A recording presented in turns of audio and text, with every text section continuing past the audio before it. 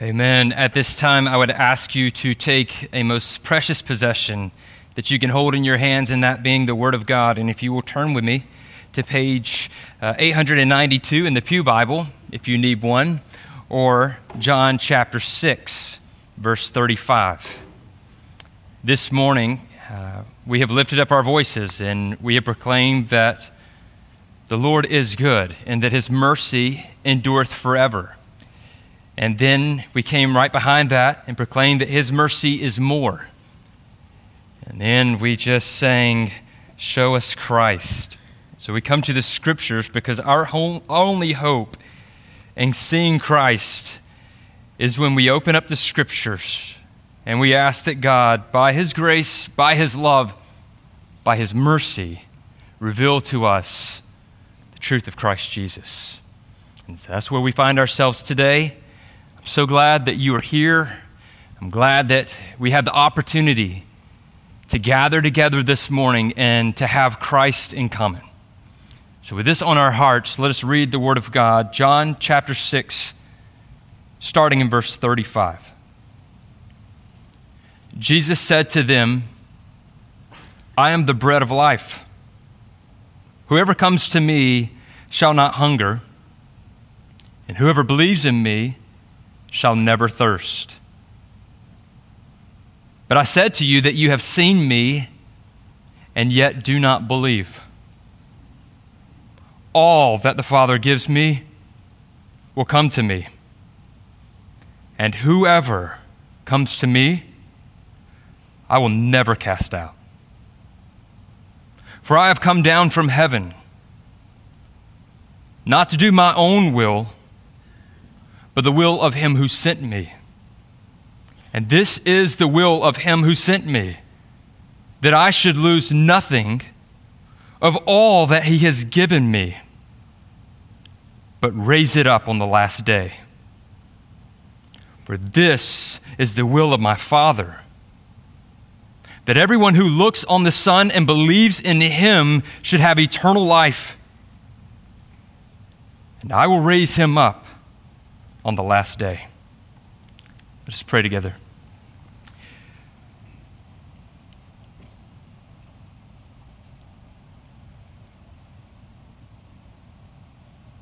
Father, we thank you for your word. And I am hard-pressed in this moment to think of any more humbling task than to stand before the church and preach. You know me. You know my heart. You know my mind. You know the deep longings of my soul. And apart from your grace and your mercy, I, of all people, have no business standing up here. Father, I call upon your goodness, your kindness, your mercy, that you would work in our hearts this morning as we wrestle with a most challenging text. May you give us eyes to see, ears to hear, minds to understand, hearts to receive. Will you do this great work through the power of the Holy Spirit now? And we ask that you show us Christ. First, in Jesus' name we pray. Amen. Thank you. You may have a seat. I brought up here with me this morning one of the very first Bibles that I owned, the True Love Waits Bible. I was in high school and I needed this. Somebody put it in my hands and said, "Here, read these words." And I did. I read many passages of Scripture. I think I read the devotions more than the book and the self-helps, but I'm grateful for this resource because it brought me to the Scriptures. In the front, I have written here, saved June 24th, 1994. Because I remember my student pastor saying, hey, write this down. You will not want to forget this season in which you repented to follow Christ. I'm grateful for his leadership in my life. I also have written on the front page, in all you do, be a good witness, and if necessary, use words. I do not like that passage or that statement. I think we should use words all the time, but it ministered to me at the age of 16, I guess. Even in here, I keep pictures of my baptism and my really bad haircut. But yet it's precious to pull out this Bible every now and then and to remember the beginning days of following Christ, and I am so grateful for the faithful ones who gave me this Word of God. I also had another Bible. I couldn't find it, or else I would have brought it up here. It's the one I was really wanting to use today, but it had red letters in it, and I remember the first time reading that Bible and seeing that there were red letters. I did not understand why some were red and some were black. I didn't know why they were all black, why they all couldn't be black, or why they all couldn't be red.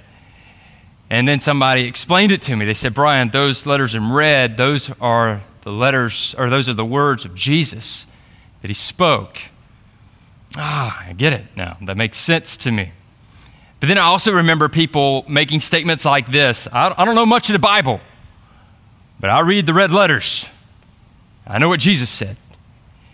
It's almost as if we elevated the red letters above all the others, but yet all of the Word of God that we hold is true because it's been inspired by the Holy Spirit, and that men were to write as they were instructed.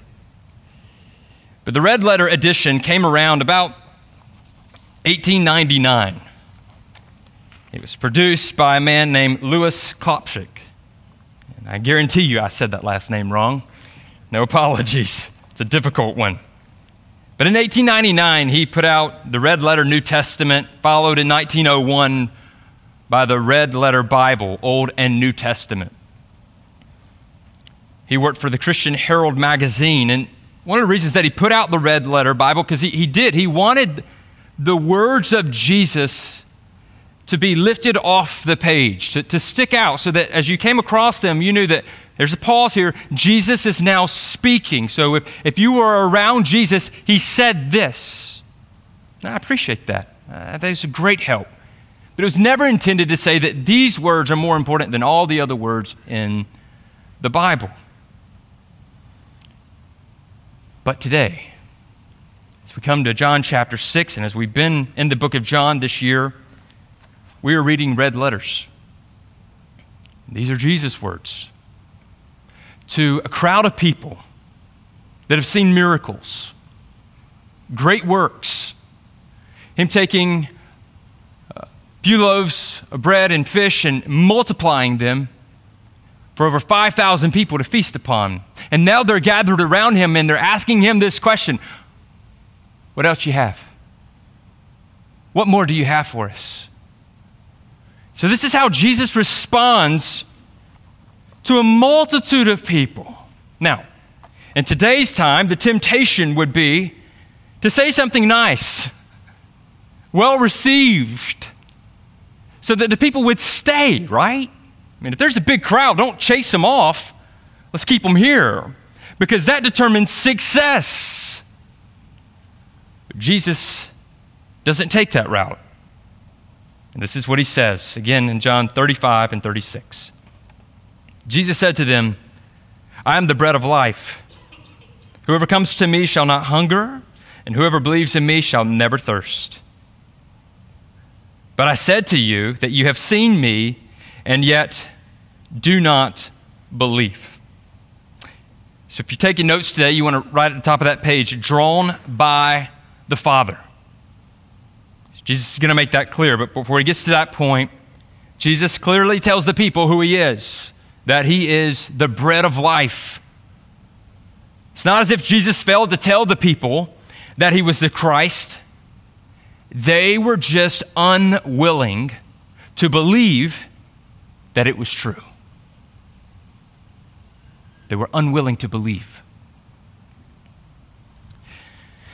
We drive through the bank to make a deposit, have the kids in the back seat, and the teller will see that we have children in the back, which indicates what? Could you please give us some suckers? Some candy? Always feel strange when the kids are saying, hey, ask if we can have some candy. I'm like, I don't know if we're supposed to ask that. We're just supposed to wait on the generosity. Just pause, just chill. We'll see what happens. But it's never fun when you have 3 kids in the back and there was a miscount in the back row and you only get 2 suckers. But all that means is more candy for daddy. Because I'm not about to determine who gets what. Or that we receive red suckers when they wanted green suckers. Because red suckers are not as good as green suckers. So we were riding through the bank the other day, made a deposit. And Curry, my wife, was sitting in the passenger seat and she said, oh, this lady, she's awesome. She's great. I love when I come through and she waits on us. She's great. And sure enough, when we received the little tube, came through the tube, what is that little capsule? Yeah, you open it up, 3 green suckers. I was like, she gets us. This is perfect. Here you go. One for each of you. No arguments. Everybody gets along. It's good. But see, sometimes when kids receive a gift, they'll say, no, that's not what I wanted. But you're saying you're missing the point. They're showing kindness. Just take it. Take the yellow sucker. Take the red sucker. It's going to be good. Not only that, it's when kids have birthdays. Presents are brought to the party and nice little circle of presents. And the child sits in the middle. And you can wrap your gift or you can take the easier route and put it in a nice bag. Some tissue, make it frou-frou. Nice, pleasant. It's attractive to the eye. There's always that one bag that's really big, but yet the gift inside doesn't match the size of the bag. A smaller gift could be a very good gift, but just size-wise, it was probably not necessary to have such a big bag. The child will take the bag and he'll dive into it and he'll pull out this gift. And it's nice, but you know what he's about to do? He's about to dig back in that bag and tear out all the tissue paper and say, is that it? Nothing else? And you'll say, you'll be quiet. Be grateful for what you have. Whereas we as adults, we're guilty of this. We'll receive a gift in a bag. We kind of go through it and we just want to make sure that we got everything out. And so we don't say, is that it? We'll just kind of push the paper down and work our hand around just to make sure there's nothing at the bottom. I hope I'm not the only one who's ever done that and just confessed it. As if to say, is that it? Is there more?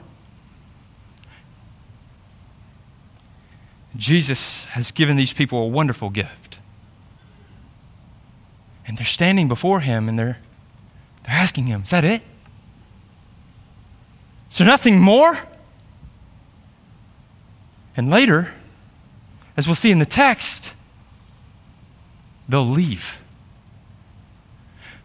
Because they'll say, you're offering red. We wanted green. You're not the Savior that we had in mind.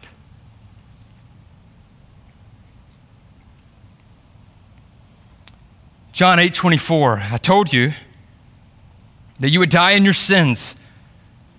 For unless you believe that I am He, you will die in your sins. This is Jesus' words to the Jews. What did they need to believe? That I am He, that I am the Christ. How can God come down in the flesh and stand before man, stand before His creation and not be recognized? Well, we know why. John chapter 1, 10 and 11. He was in the world, and the world was made through Him, yet the world did not know Him. He came to His own, and His own people did not receive Him. Which begs the question, is there a problem with God, or is the problem with man? Well, the problem is with man. And here's why. Romans 6 and 7. We know that our old self was crucified with him in order that the body of sin might be brought to nothing, so that we would no longer be enslaved to sin. For one who has died has been set free from sin. What we see in this passage is that sin not only makes us indifferent towards God, but completely opposed to him, and we have no freedom in and of ourselves to bust out of the chains of slavery.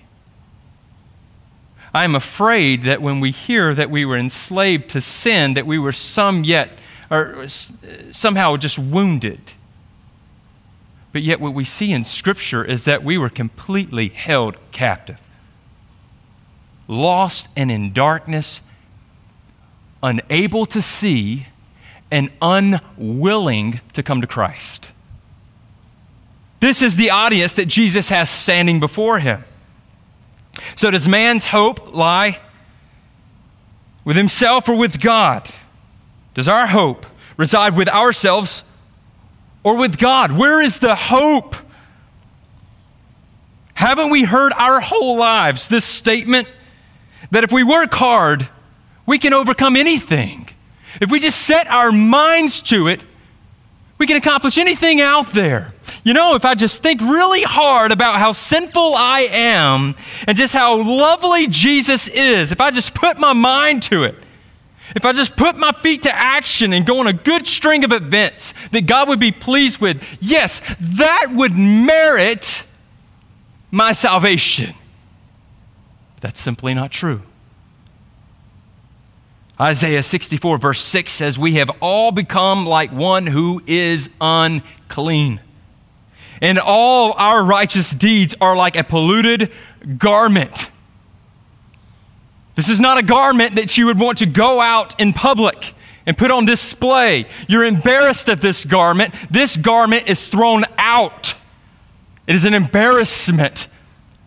Our righteous deeds in and of ourselves is an embarrassment. Filthy rags to be thrown out. Because who are we before a holy God? So Jesus, out of love, is making it clear to the Galileans, who many of them will, from this point forward, will be referred to as the Jews. He's saying that salvation is fully the work of God. Wiping out any remnant of self-righteousness, self-entitlement, or a boasting in self when it relates to salvation. Here's what he says in verse 37. "All that the Father gives me will come to me, and whoever comes to me I will never cast out." One thing I want to point out here, when Jesus is telling the crowd, hey, all that the Father gives to me will come to me. He's saying, you're standing before me and you're saying I'm not enough. Because you're believing that I'm not enough does not mean that I am a failure. Jesus did not fail. He came to do the will of God. And he finished it. He says, all that the Father gives me will come to me. What does this mean? Who is he speaking of? Well, I believe that if we take the totality of Scripture and we bring it together, he's speaking of the elect. An election. The church. A people that he has set aside for himself. Not by their own merit, but by his own goodness and grace and mercy. Romans 8, 29 and 30 says, "For those whom he foreknew, he also predestined to be conformed to the image of his Son, in order that he might be the firstborn among many brothers. And those whom he predestined, he also called. Those whom he called, he also justified. And those whom he justified, he also glorified. Which means there's a chain of events that take place for those whom he foreknew. Now, we'll look at a passage like this, and for many, they'll say, yes, God foreknew. God looked forward with great wisdom and understanding, and he knew. And we can wrestle with that, but yet it's not only just knowing, but it's foreordaining. That word is not just that God knew something that was going to happen. God does know all things, but that he also foreordained before the foundation of the world. How do we know this? Because the same word is used in 1 Peter 1, verse 20. Speaking of Jesus, he was foreknown before the foundation of the world, but was made manifest in the last times for the sake of you. This foreordained or foreordaining of Christ was set forth before the foundation of the world. Now, I know where we can quickly go with our minds when we hear terms like election and predestination and foreknowing. And for many years, we've been told to stay away from these things because it's the mystery of God.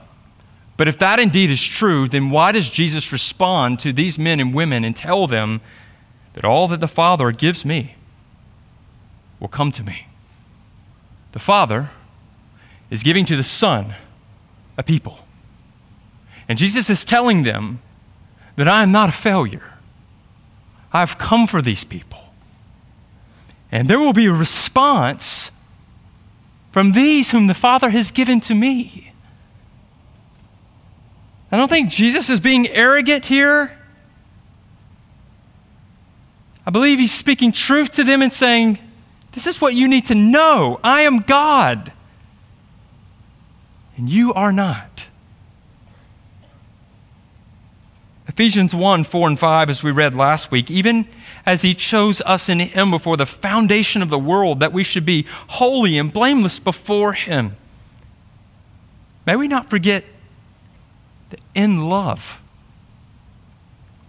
he predestined us for adoption to himself as sons through Jesus Christ, according to the purpose of his will.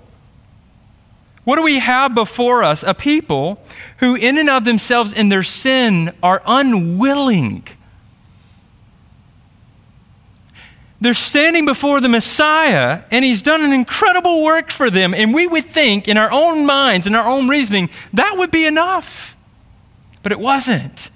In the same way that it wasn't when God could create a world and he could make man out of dust and a woman from the rib of him, give them everything and give them one command, do not eat of this tree. And that wasn't enough. Digging through the bag, is there not more?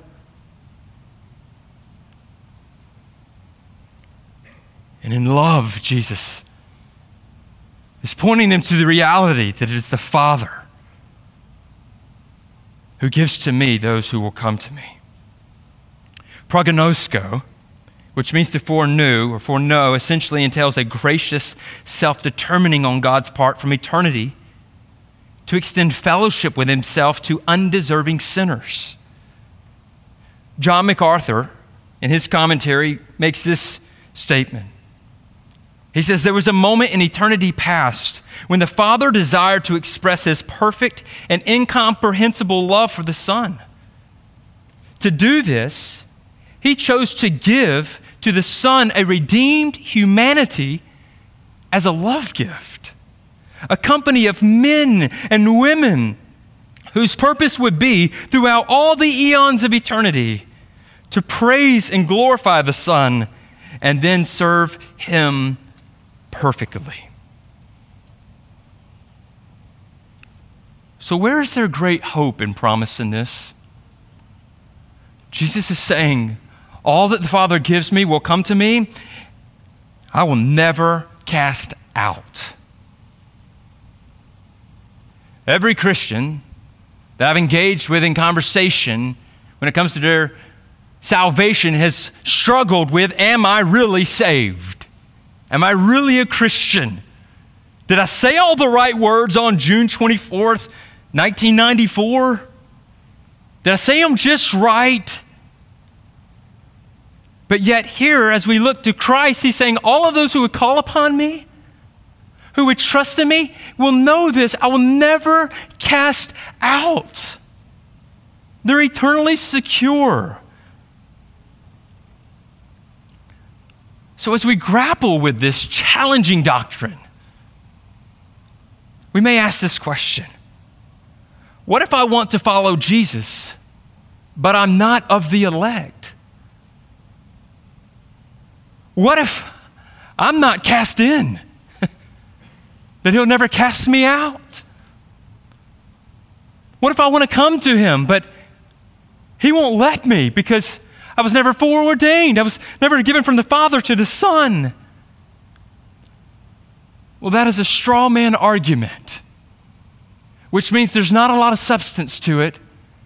There's not a lot of truth at all in it, because anyone who would come to Jesus, and this is what Jesus is telling them, if you come to me, it's because the Father drew you.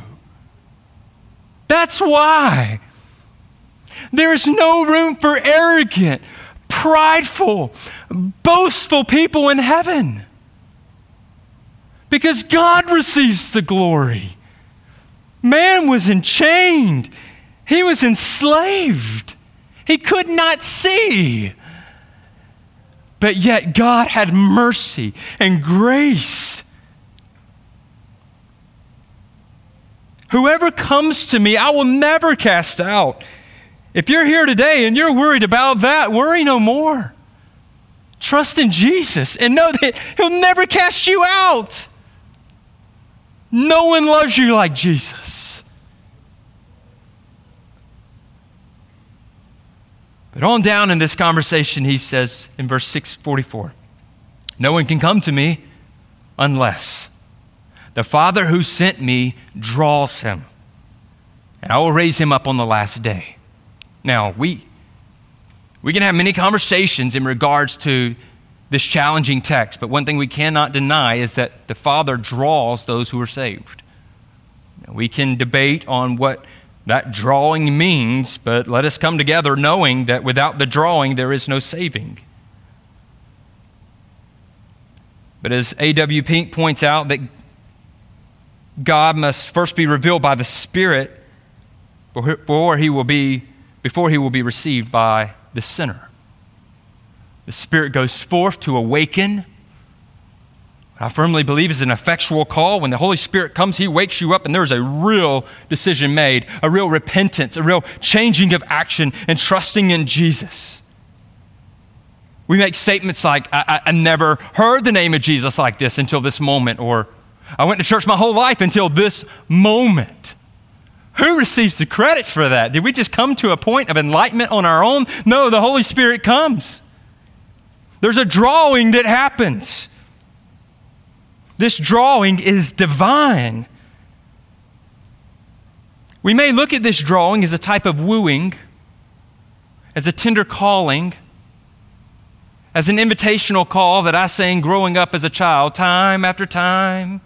He has waited before, now he is waiting again to see if you're willing to open the door.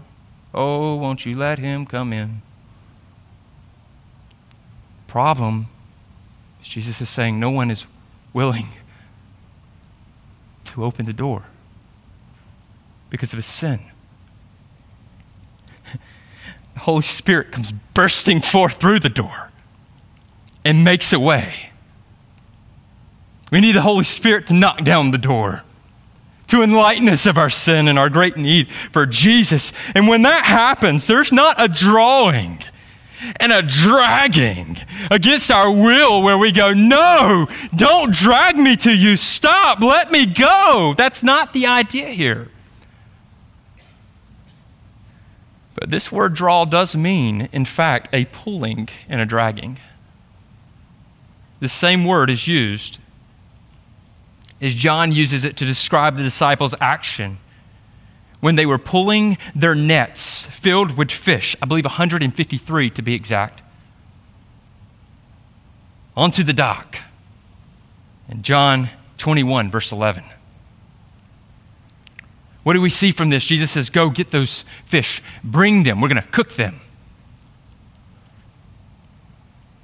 But in order for them to have the fish, they must go and draw them. Jesus is saying they're a real fish. Go, draw them, bring them. I believe we see this picture when Jesus comes to Peter. And Peter had been fishing all night. Remember this story? He'd been fishing all night.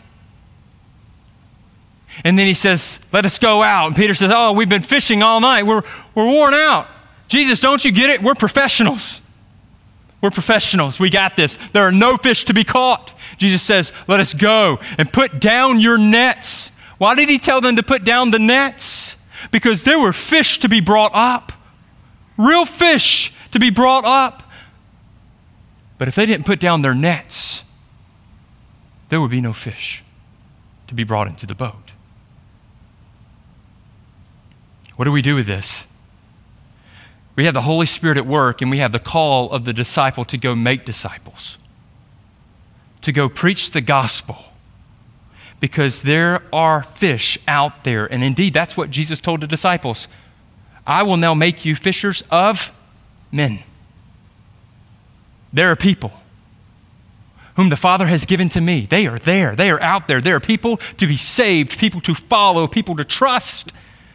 To we as the church, to us as the church, this is encouraging to know that as we go out, there are people who will repent and follow Christ.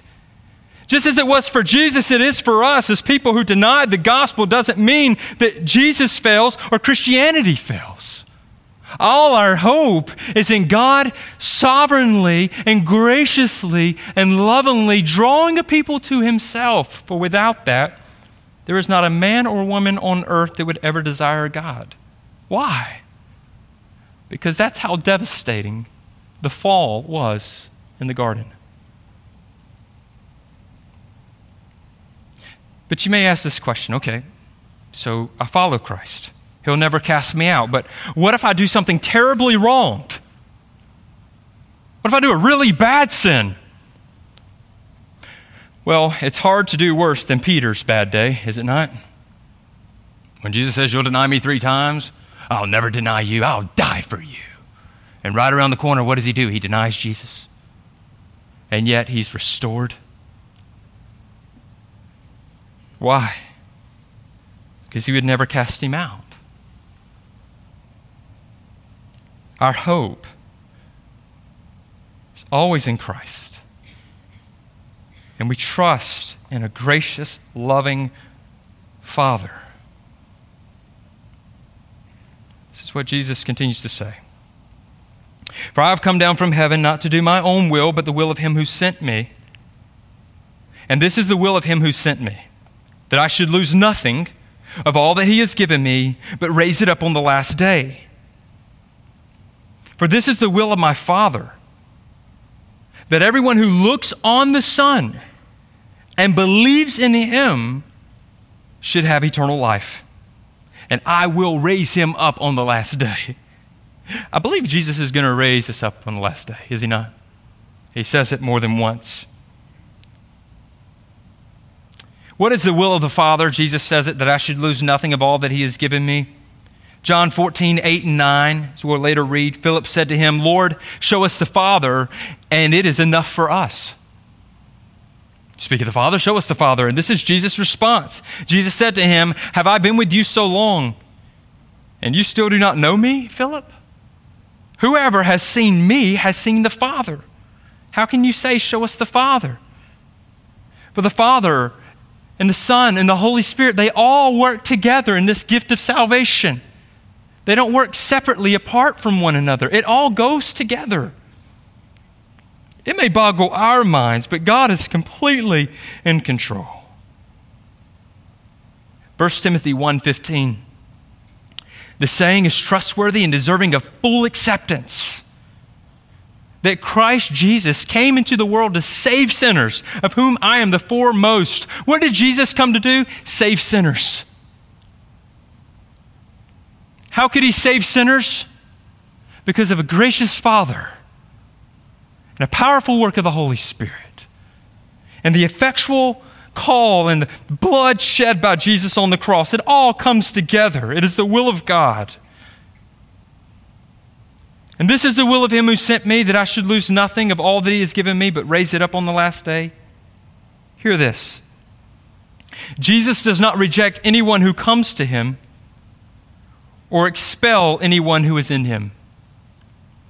He keeps those who are in him and will not allow anyone to steal them from him. I once had someone tell me that when we read in John chapter 10, 27 and 28, when we are in the Son's hand and we're in the Father's hand and no one can snatch us out, I said, no, what do you do about that? Because this person's belief was that he could lose his salvation. What do you do with that? And his response was, well, it doesn't say I can't pry myself out of his hands. But when we bring all of this together, we see that the reason that you are in his hand is because the Father gave you to the Son, and the Son came to do the will of the Father, and it is finished, and you are in him. You are eternally secure. It's always his work. It's always his work. So what does this do for the elect? Does it mean that they go about bragging because they're the church? God chose them? No. In fact, it should be the absolute opposite. It should bring great humility and wonder, but joy and love, privilege to go forth and carry the name of Jesus. So what is needed? If you're here today and you're saying, well, I want to follow Jesus, what do I need to do? This is the will of my Father, that everyone who looks on the Son and believes in him should have eternal life, and I will raise him up on the last day. Jesus is telling this group of people, come to me. You come to me, and this is what's going to happen. You believe on me, this is what's going to happen. So here's what's needed today. If you want to follow Christ, is to come. There is a real call that goes out over all the world. Come to Jesus. Place your faith in Christ. Meaning, look on him as the only Savior. And not just a Savior, one kind of Savior, a God of America. No, the only way. Look on him and believe. Believe that he is the Christ. Meaning that he died on the cross for your sins. And dying on the cross for your sins were dealt with on that cross. Paid for in full, which means the wrath of God will not be unleashed against you because Christ received that wrath on your behalf. He paid for you. And your response is genuine. It is true. You can follow him today, trusting that this good work has been done by Jesus. Will you believe that today? Will you follow Christ today? Yes, will you make Christ your Savior today? Look to him and be saved. He'll forgive you. And here's the promise, he will not cast you out. And here's the confidence that you walk in, that it was never done by your work,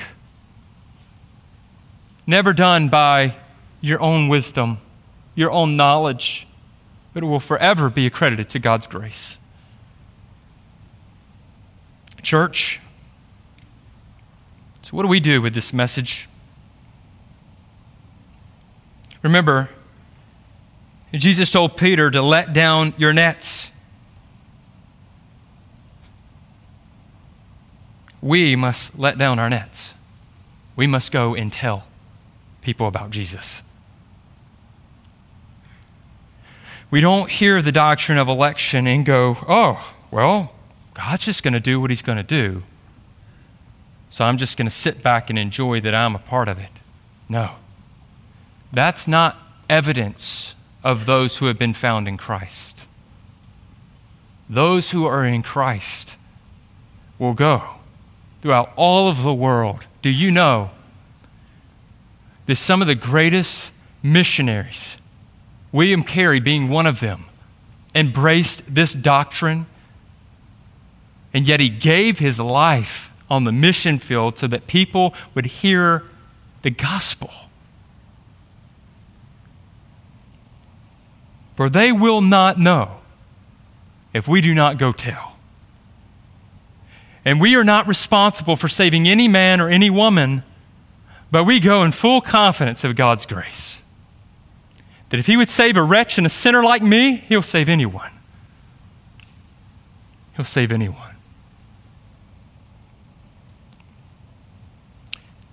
Charles Spurgeon said it this way: the lazy bones of our Orthodox churches cry, God will do his own work. And then they look out the softest pillow they can find and put it under their heads and say, the eternal purposes will be carried out.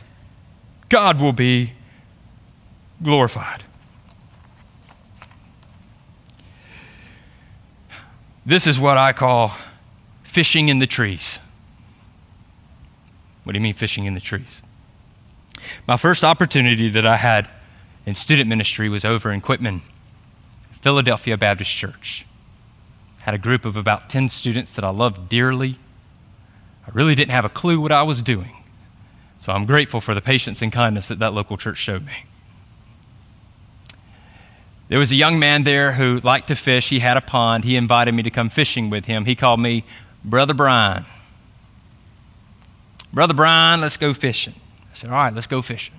So we go fishing. We're catching some bass, because what other fishing is there to do? And all of a sudden, I guess it was maybe a strong wind or something, it took my lure and cast into the tree. Well, I didn't want this young man to see that I had cast my lure into the tree and that I had a struggle on my hands. I was yanking the lure to come back to the boat. And yet, the more I yanked, the more the boat began to shake. And all of a sudden, this young man turned around. He looked at me. He followed my line up to the tree. He said, Brother Brian, the fish aren't up in the trees. Thank you so much, young man. I remember fishing with my dad growing up, and I would quickly get bored. It wasn't like Nintendo games, like if you don't like the way that game's going, you just do a different game. I mean, if you're out fishing and the fish aren't biting, and it's hot, you begin to complain, or else I did. And so I'd reel up my rod and put it down by the boat, just kind of kick back. My dad would say, hey, what you doing? Well, Dad, I'm not catching anything, and I'm bored. He said, well, son, I guarantee you this. You will not catch a fish with your rod sitting in the boat.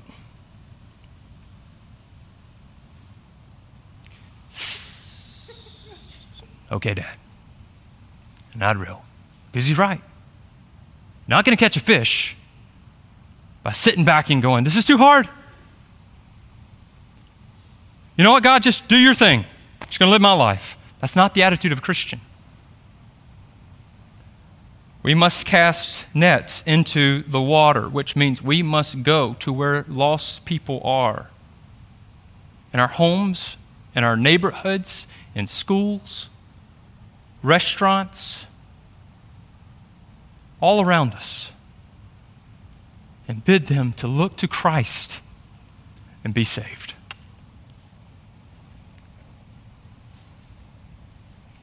The Father draws. Anybody who comes to Christ is drawn by the Father. But they will not be drawn if the net is not placed in the water. Let us pray. Father,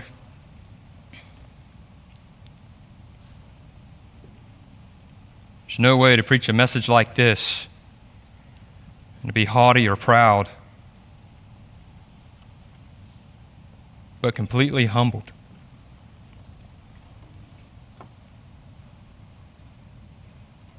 There are many days when I ask you this question: why would you ever love me? Why are you so patient with me? Father, why haven't you just gone ahead and wiped me off the face of this earth?